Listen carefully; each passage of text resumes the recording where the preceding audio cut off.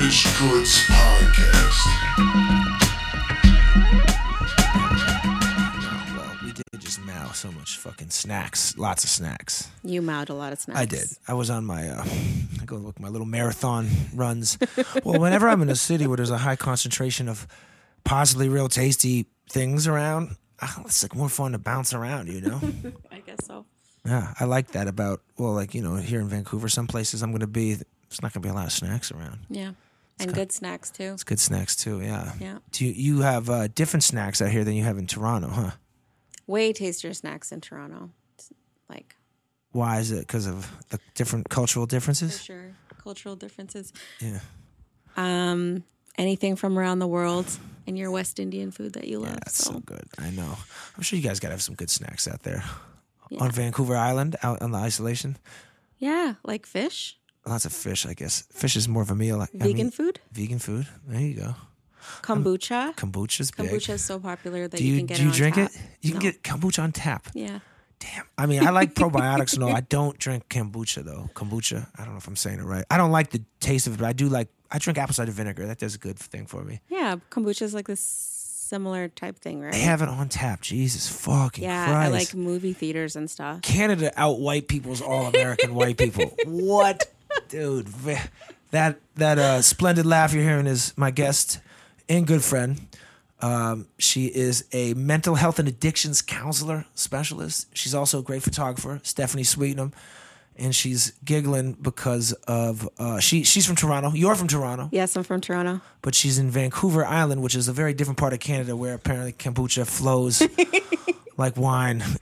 I saw these people when we were out drinking some strawberry rhubarb kombucha, and I like strawberry rhubarb pie, so I thought maybe I'd like that flavor, but No.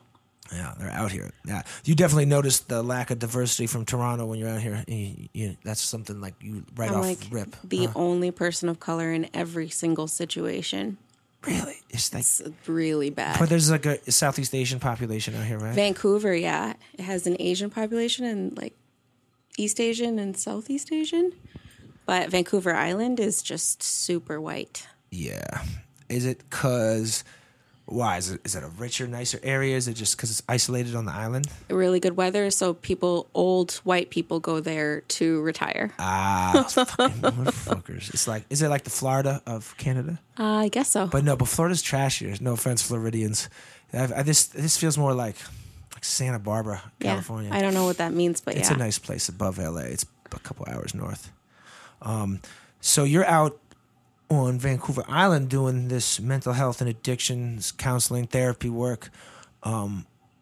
What's going on over there or in this region that's different than back home in Toronto? I don't know. Homelessness is just really visible because I think the weather on the West Coast, it's a lot less It's harsh. nice out. It's hard. sunny. Yeah, it's not as harsh as the East Coast. So No brainer. these These dudes are homeless. They're not dumb, dude. It's warm out here. I'd be doing the same shit. Yeah, and there's like a overdose crisis right now. So times are Off of what in particular? like fentanyl. Fentanyl. Yeah, Fentanyl is on the streets. It's really that's something that I've discussed on this podcast a lot with different guests. Is opiate issues in this or America. You're from Canada, but it's same thing. There's a big issue here, and the fentanyl is the big element. So go on. So it's just like a storm that we can't even keep up with here. It's Wow, like bodies dropping a lot. so much trauma and grief. I've been here for a year and a half, and like this time has changed me. Is it worse than Toronto's opiate problem? It wasn't as bad when I left Toronto. I don't know what it's like now. It seems like it's getting bad, but Yeah, it seems like everywhere yeah. is just growing. It's like a mold on this part of the continent. It's just spreading. out of control. Yeah, It's really sad. So, would you say the majority of your homeless patients are having issues with opiates? Yeah, up or down. Could be like opiates, but like crystal meth is big, Yeah. crack is big. And lots of people use multiple substances. Of course. Yep. Of course. Well, Yep. I mean, meth is one thing. Like in the East Coast of America, it's not a very big popular drug. I live in California now, where it's fucking huge. We were just in Sacramento, California, 2 days ago, which is like meth city. Is And it? Yeah, it's a big meth area. And then I'm sure like the Pacific Northwest, there's a lot of meth. And I mean, it's cheap. It's fucking cheap. Yep. I'm sure in Vancouver. Is there meth in Toronto? Yeah, for sure. God, we are just giving you guys all these light, funny topics on Damaged Goods today. But I mean, so you're sober, right? Yeah. And then you're dealing with a lot of people who are far from sober all the time. Does that help make it easier to like not want to drink once in a while or something? Just keep you on track? Yes and no. No, because like I get Say it again. yes and no. No. I'm just pulling for that Canadian accent. Sorry. No. I get like traumatized and triggered all the time, and I don't have a coping skill that is drugs or alcohol like I used to.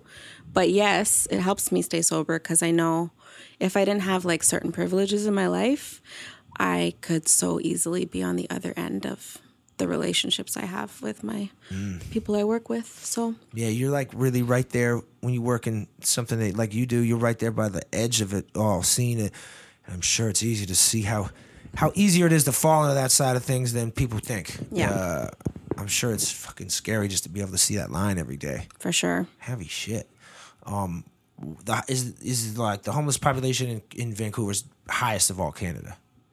I don't know. I think probably. I'm not sure. Don't Yeah. quote me on this. You come to visit LA, I'll show you Skid Row. Like you were looking at the footage earlier, she was looking at some footage on the interwebs, and not just there, but LA in general. It's everywhere, and it's just kind of commonplace. I've noticed you'll see homeless people in even nice areas, and it's just kind of. It's so commonplace in everyone's mind because there's really, I don't know if there's what the solution would be. And I just wonder in Toronto, is it widespread or do they keep it condensed to certain areas or what? Condensed to certain areas. Yeah. And Toronto has like a big gentrification problem right now. So like actively moving poor people out of areas that used to be. Yeah, where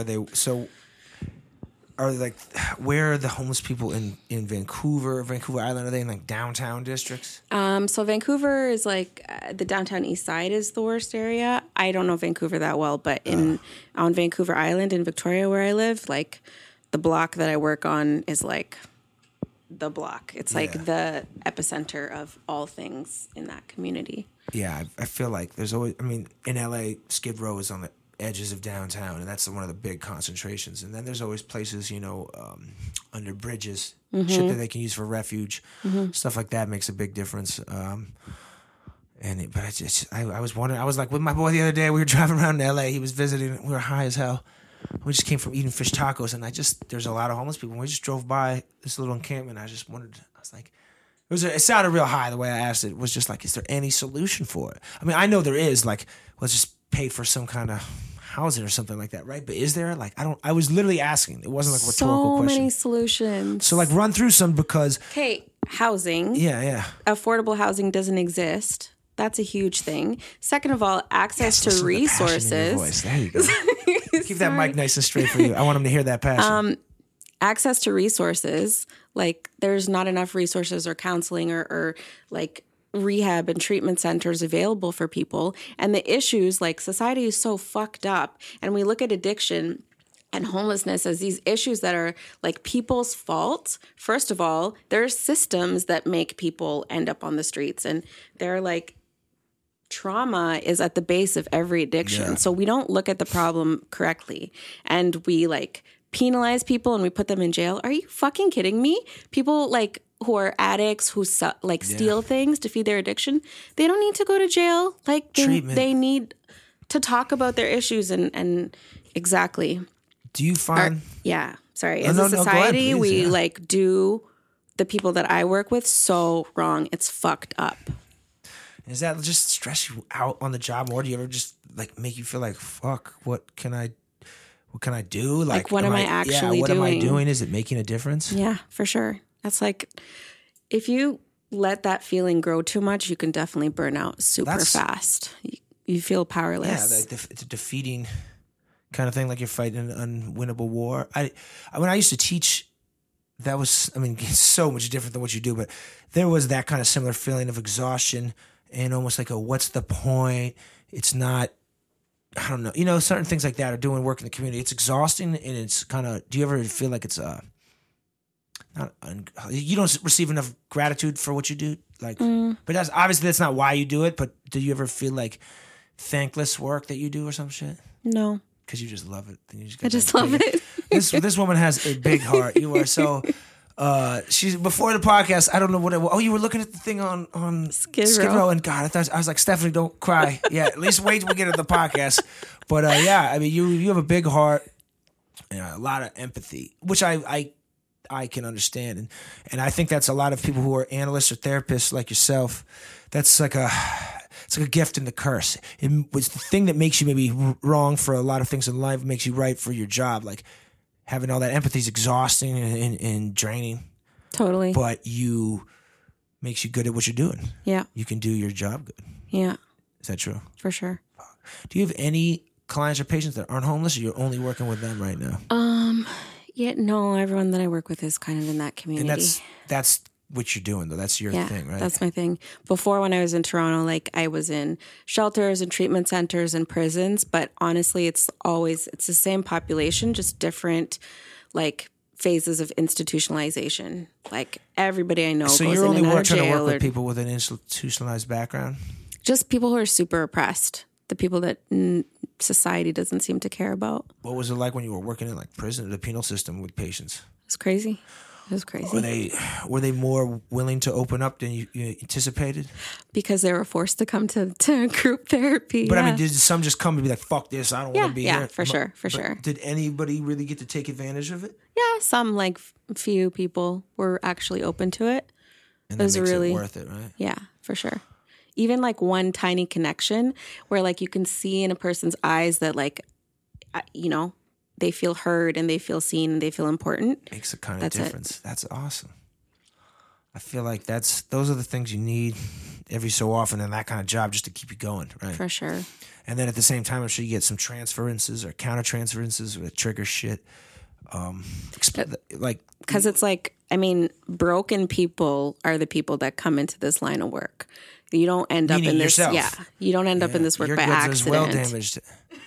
But that, so you get triggered, like, whatever. That stuff comes up a lot. Yeah, that's. I mean, when I was in school and I didn't finish like you did, like you're about to go. This woman's about to go for her second fucking master's, smarty pants. But I had some schizophrenic patients, and I remember one particular case that I ended up writing a big ass paper about was that I got this ill countertransference from this one guy, and he definitely threw me off my guard, off square. I got angry. I got like I went into another place, So it's powerful shit when you can get that feeling from your patients, and it's tough to maintain that professional kind of atmosphere and keep your head on, and then just also later if it doesn't mess with your head later or your stress, sure. I think when I was going to school for that shit, I thought being an analyst and a therapist would be a way for me to keep my mind off my problems. Yeah. And then you realize it does, but it also reminds you of your own because you're dealing with these other people with stuff that's going to trigger yours. Yeah. And you just come home. What do you do when you come home? What's the unwind, like little routine you have? If it's like a weeknight. I sage myself and I cleanse myself in that way. And I have 2 dogs and a cat. So I get all the love. Yeah, Stephanie has a lot of animals. Yeah. Every time I see you've acquired a new one. Did you take the last one in off the streets? Yeah. Yes, you did. I knew you did. Are they all off the streets? No. Oh, okay. Just my cat. Yeah. Oh man, that's nice. You got a little animal love at the house. That feels good. Mm-hmm. I'm sure that makes a big difference. Yeah. I've noticed a lot of homeless people, at least in California, dogs. Man, a lot of them have fucking dogs. Is that the same up in Vancouver? Yeah. There's a lot of people with dogs. I guess I always thought, I was like, man, it's kind of.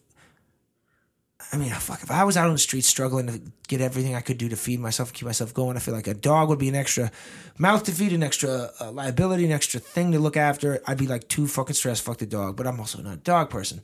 And maybe it makes sense to have a companion out there because you're lonely. Is that what's the science behind it? I feel like it's different for everybody. But a lot of, like, I'll hear a lot of people who aren't homeless, like, judge the folks that I work with for having dogs and be like, how could you do that? That's so selfish. But like, seriously. Those dogs are probably homeless or dogs that would have been put down perhaps otherwise. Unless you've ever been homeless and you can understand what they're going through, you should just mind your business and keep your mouth shut. Yeah. I love when you get sassy, Stephanie.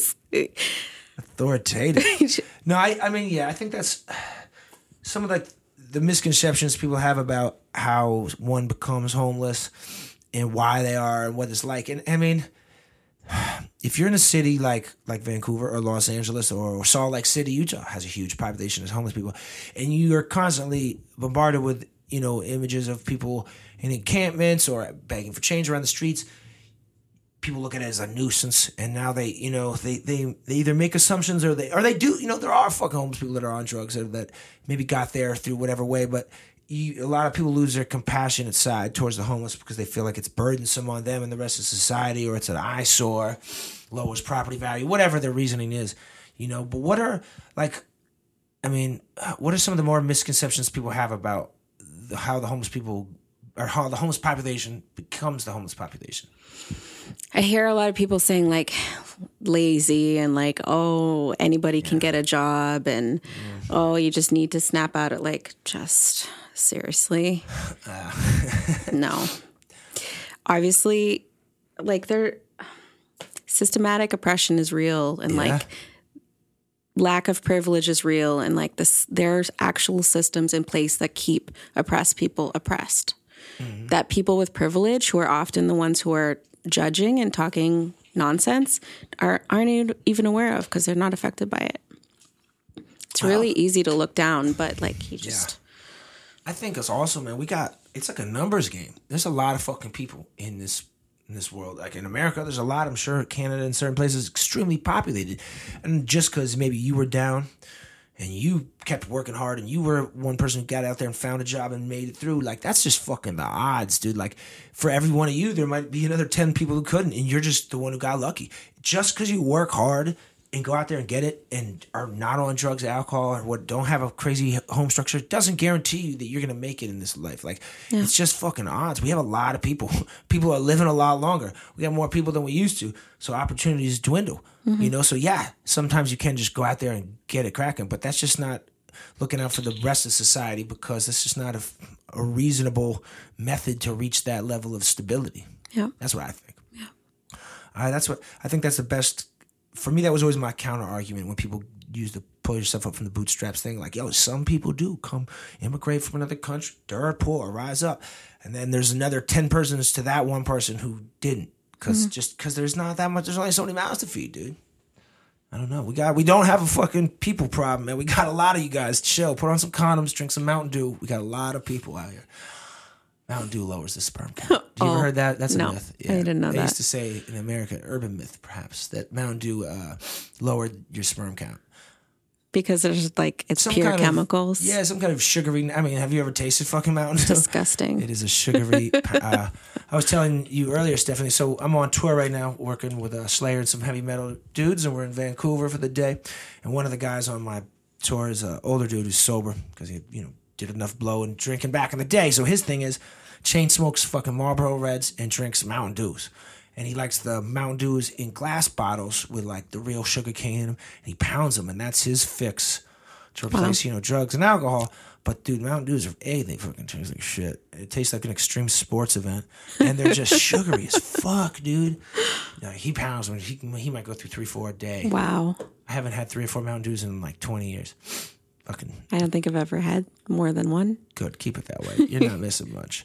Stephanie's got some bunch of some new tattoos on her, but she's got this one on her leg that she did herself, a little stick and poke style, a little jail style. She wanted to do one for me, and I told her, you got to get a couple more under your belt, so I feel confident. Well, that's pretty good. You did doing it upside down. Was that hard? Yeah, it was hard, and stick and poke is so painful and difficult. It's fucking painful. So Stephanie's one of the few people I know who've had a tattoo removal. Mm-hmm. Which is, what was made more painful, that or the stick and poke?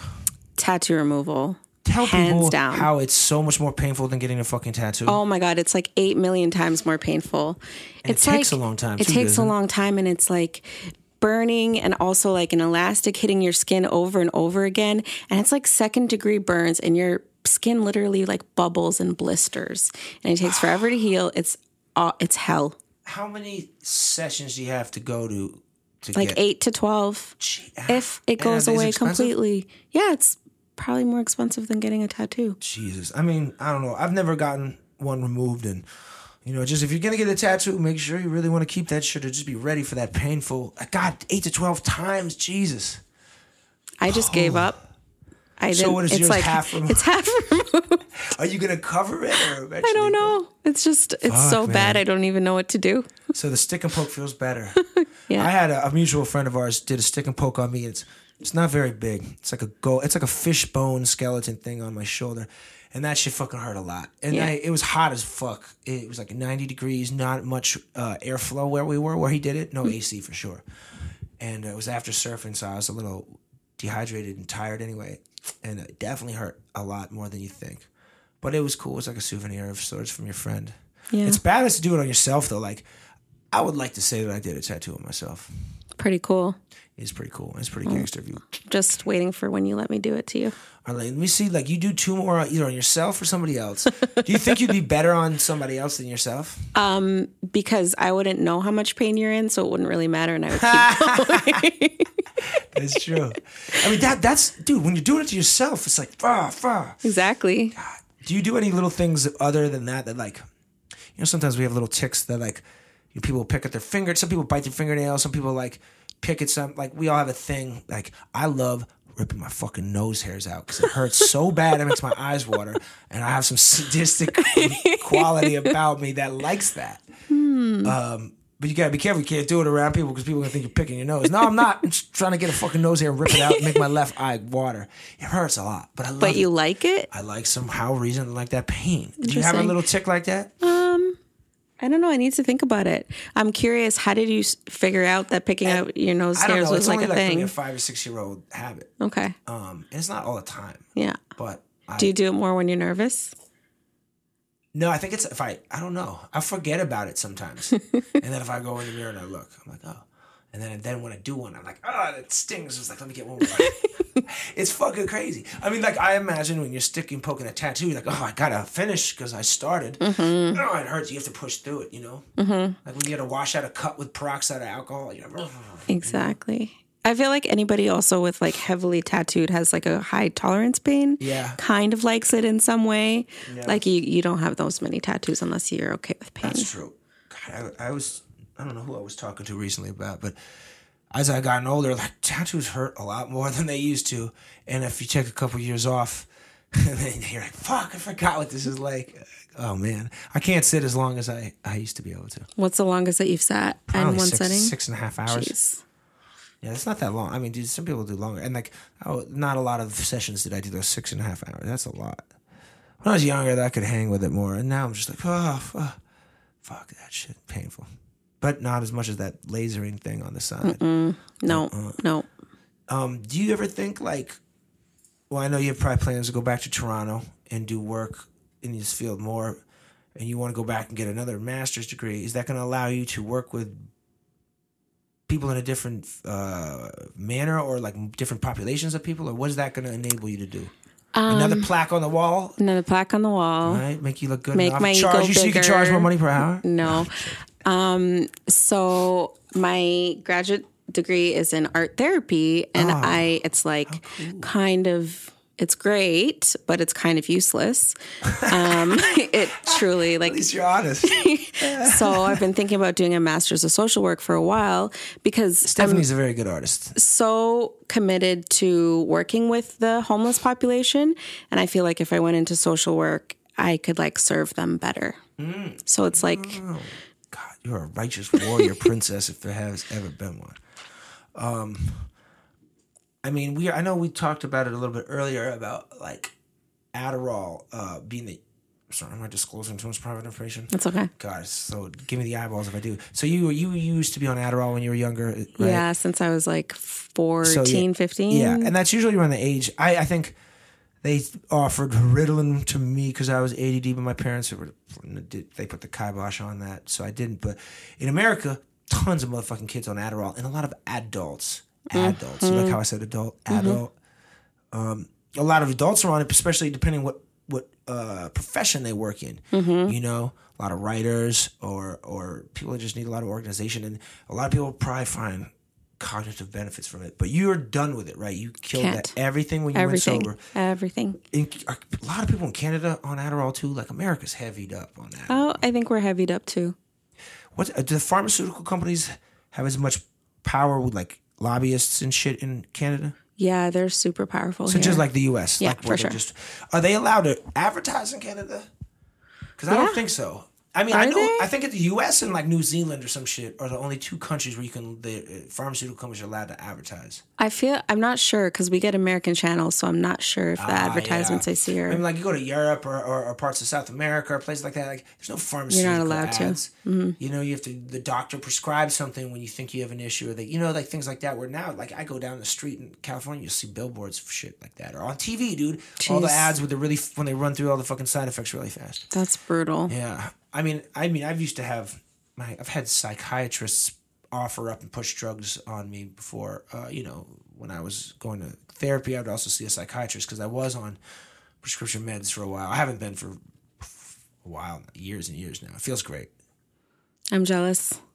So you're off? Take Adderall, but you take other prescription medication? I am still on antidepressants. So was the Adderall just a choice because you were deciding to leave all substances alone, and that was so close to a substance in your mind? I feel like the Adderall was like it was cool, but it was cool probably like at 14 when they thought I needed it, but by the time that I decided to get sober, I was overusing it, abusing it's like a it. methamphetamine. For sure. And it was like it was making me have to use things that like alcohol a lot more to calm myself down. The keel, right? Yeah. It was like really driving a lot of other addictive, problematic behaviors. So, and then, I mean, with the antidepressants, like, we don't have to get into which ones and stuff, but I mean, do you find like any difference in those when you're not on any other substances? Because that's one thing I knew when I was on them, that mixing alcohol and drugs with these antidepressants could have adverse effects, but I did it anyway because that was my habits. Yeah. You know, so I was never on them without booze or drugs in my system or weed or something like that. How do you notice a difference? Before I was sober, I used to tell myself that these meds would make me feel like a zombie. I don't know if that was like to rationalize my drinking or other stuff. I don't know. I feel okay, but I've been on antidepressants for a long time. So it's hard to Like, tell. yeah, 16 years. Straight, no breaks. Little breaks, but yeah. I mean, little breaks are hard too. Like, you Yeah. really have those. Yeah. I was always wondering if maybe I would have gotten a different experience from them if I was just adhering to them strictly the way they say, but I don't know. Yeah. I've in my experience with them was like everyone's is different. Mine, I don't think did a great job for me. The difference wasn't big enough, and I think the downsides that I experienced were bad enough for me to say no. But I have people I know in my life and people I've worked with that absolutely need them or they can't function at all. It's better to function at a poor level than no level at all. For sure. And some people, I think, if you take other measures to help mitigate your anxiety or mitigate your depression, you can work with it, but you have to really make conscious efforts daily. Certain like diets, exercises, exposure to lights. I used to have a light box, certain herbs and supplements, certain activities, and removing others. Sometimes that's substances, Yeah. Depressive mood states come in. Like I was telling you earlier, if I go party really hard now, fuck, man, my serotonin is gone the next day, and I need to. If I don't have 5-HTP on tap, which I always do, I'm hurting. And even then, sometimes, man, it just zaps my energy for life. I'm like, For fuck sure. this shit. I don't know. Do you are any of the homeless population you work with, are any of your patients on prescription medication still? Yeah, for sure. And So for a lot of people, that's how it starts. Well, I know it's how it starts, but and this might be my ignorance on the matter. I know that how it starts, but when one's homeless, is it common that they're still on a prescription medication, and how are they receiving it? I guess the most common prescription medication, if it's a prescription, like methadone, Yeah, so right? But I guess that's not like that's just. keep that mic nice and Oh, mikey. There my you go. bad. Yeah, I was going to say, methadone is, I mean, you're going to see, maybe I don't know enough about methadone, so I should shut the fuck up, Jake. But I didn't know if that was, I guess I'm thinking more things like Adderall or like lorazepams and Ativans and Celexas and shit. To some extent, but it's like by the time people are like out there, you're far removed from some kind of pharmacy Yeah, situation. for sure. It's more street drugs. So yeah, and then I mean, I know I've had a lot of people in my life.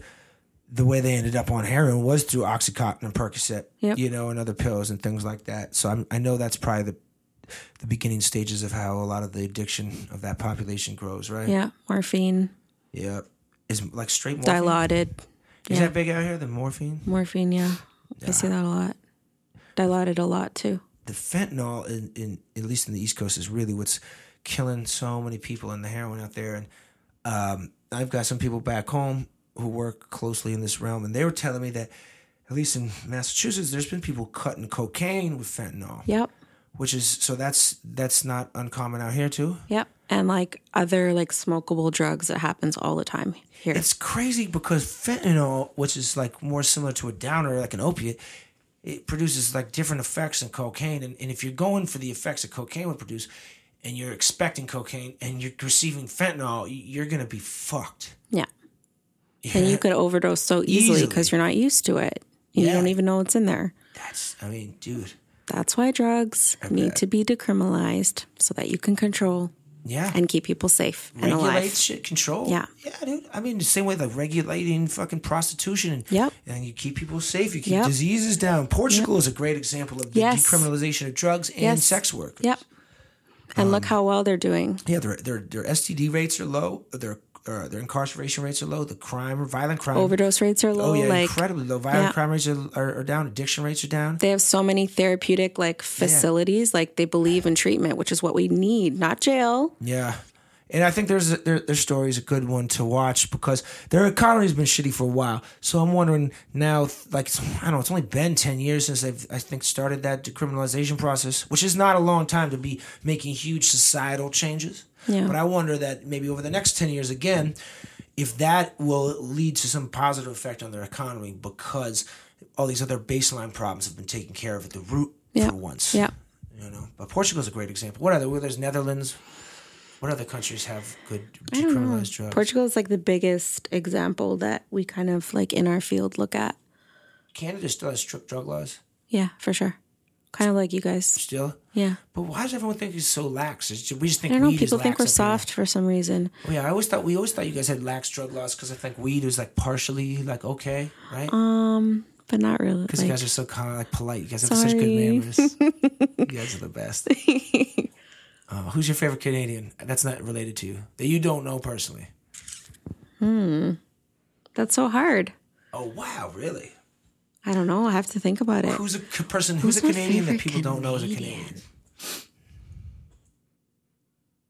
I feel like everybody knows who's Canadian now because we're like Chris blowing Farley up. was Canadian. Chris Farley, Dan Aykroyd. Aykroyd, You just Mike reminded me Myers. of him. Mike Myers. So many. Oh, basically all the best actors and artists are from Canada. Who's the other actors from Canada? Actors. Yeah. I'm not prepared for this Who's question. your favorite Canadian musical artist right now? Well, because I'm from Toronto, I'm like, Drake. Besides Sorry. Drake, there's got to be somebody else other than Drake. I like everybody out of Toronto, like Party Next Door, Division, Roy Woods, Who was this? Majid Jordan. Majid Jordan's dope. Who was it from Toronto, man? There was this rapper, Danny O. This is one like the 90s. This is like 97, 98. His name was like Dan E. Like the letter E-O. He was from Toronto. He was dope.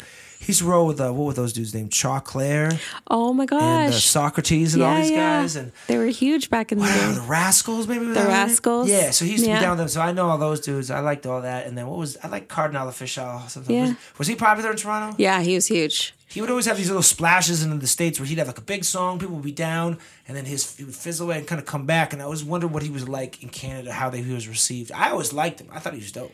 Before Drake came Yeah, he along, was the Cardinal biggest was like the biggest we ever had. Yeah, he was. He was. And I feel like it's a bummer that, like, did Drake ever do a record with him? I don't know. Drake's like, no, I'm the only motherfucker speaking patois on my own records. You can't, Cardinal can't do it. I'm doing the patois. Because then Cardinal would have made his patois sound like shit, because it is. Yeah.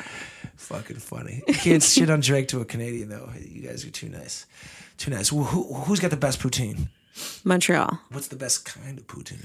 Obviously vegan, vegetarian. Really? Why? I 'cause just now now you don't eat vegetarian meat. right now. But you didn't like 6 months ago, right? I like the ones when it's been like the smoked meat, the pastrami chopped up on Or the pulled poutine. pork. Pulled pork. That's I've only had I usually keep it pretty traditional. Like, in LA, there's poutine places that have like all kinds of different shit. I don't Guacamole. I That's a love disgrace. guacamole. For but poutine, it's a disgrace. Exactly. Let's keep the fucking avocados over there. There's no need to get the gravy on them. I do like poutine as a hangover breakfast, man. Shit, it's fucking awesome. Crack an egg on my poutine. Greasy. Yeah, now get all fat, eat some dinner, get all big. Now these show days I've been working. I've been telling Stephanie I've been on my feet so much I'm not eating and fucking burning calories. So on the days off, just grubbing. That's why we want a little eat-a-thon. Literally, he ate like and 5 the Turkish times. coffee kicking in now. So we go get this Turkish coffee. For you that have never had it, it comes in this like big pot and it's very thick, strong coffee. You pour yourself little espresso-sized cups, but every order of Turkish coffee is probably 4 espresso-sized cups worth. And wasn't really feeling it. And man, we were fucking tired. We smoked a little ganja, a little strong Canadian shit. We ate a really big meal. So I drank a bunch and I'm like, nah, I'm all right. Then we walk around, right? We smoke some more. I do. You don't. We were chilling, and I'm a little more tired still. So what do? I get another goddamn coffee. And then we're setting up the podcast. I'm still a little sleepy. But, dude, all that shit just hit me, dude, like a bag of meth. I'm fucking, Turkish coffee. Yep. You ever been to Turkey? No. If you go, don't smuggle any hashish. Okay. It's a very famous movie called Midnight Express. Yeah, the first time I ever traveled by myself, my dad forced me to watch that movie to scare the life out of me. That's like my favorite horror movie of all that time. That movie's terrifying. And I do not like to break international laws because of that movie.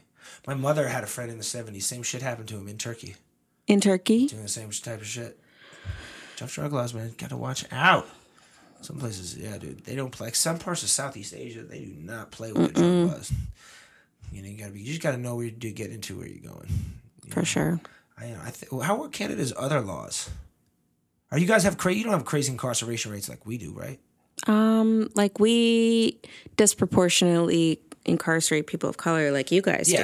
I think that's probably It's just across like the board in most countries. in America, America's thing. Yeah, and I feel like a lot of countries like there's always a darker shade in every country and a poorer status. So like I feel like you're always getting the shaft. Yeah. Brazil, Puerto Rico, South America, that happens. Yeah, for sure. Do you think that like a lot? I mean, I guess you'd see it with your clients. Do a lot of people, if a homeless person gets, I don't know what kind of charge they would get, drug charges, like, are they just put in and then out so quick of this? Because it's like, what are we really charging this guy for, right? It's probably a low-level possession charge. Petty but it's probably crimes. His 5th charge or 3rd, so he has to go to jail, but then he comes right back out, right? Yep. And what does that do? It costs the taxpayer money? Yeah, and it traumatizes people And it just puts that unnecessarily. person in a worse situation. For sure. And they don't receive any treatment, right? No. It just like... I wanted to think that Canada had like a more advanced treatment program than we do, because I always think America's got the most archaic setups, and I figure like you guys would be a little fucking better than us. We're kind of archaic too. Fuck, is everywhere except for Portugal and Netherlands archaic? Yeah, I guess so. God damn it, dude.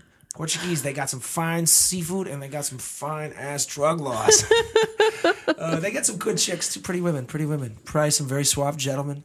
Good surfing. One of the biggest waves in the world is in this place called Nazaré. If I'm pronouncing it, my Portuguese sucks. It's a monster wave, right? I mean, if I surfed Portugal, I would just go to watch this thing. Okay. You wouldn't surf it? Oh fuck no! I would never in my life could I be good enough. This is like very few people can surf this. The best of the best. I mean, we're talking. I'll show you video of it. We're talking 45, 50 foot waves. I mean, you have to get brought out on what do you call those things? Jet skis, and they have sometimes helicopters and multiple jet skis out there to watch to make sure. I mean, if you go down, you might break your neck, your back. It's so big. It's a mammoth wave when you watch the video footage of a dude surfing. It's like a little fly. You can't even see him. But people crowd around this place because it looks like there's like almost like a castle type thing on the coast, on the cove right there, with a crazy view. So people are always watching it. And whenever a big swell prediction of this size waves come in, it's obviously a surfing hotspot. The surfers crowd and all the press of that. But then just travelers, people there. I'd love to go to the Portugal. See that. I'd surf the very chiller fucking places, but that would be just crazy for me to see.